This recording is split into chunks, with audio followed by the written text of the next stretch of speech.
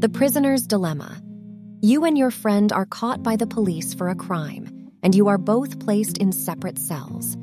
The prosecutor makes the following offer to each of you. If you both remain silent, you will each get 1 year in prison. If you betray your friend and they remain silent, you will go free and your friend will get 3 years in prison. If you both betray each other, you will both get 2 years in prison. What do you choose? Solution.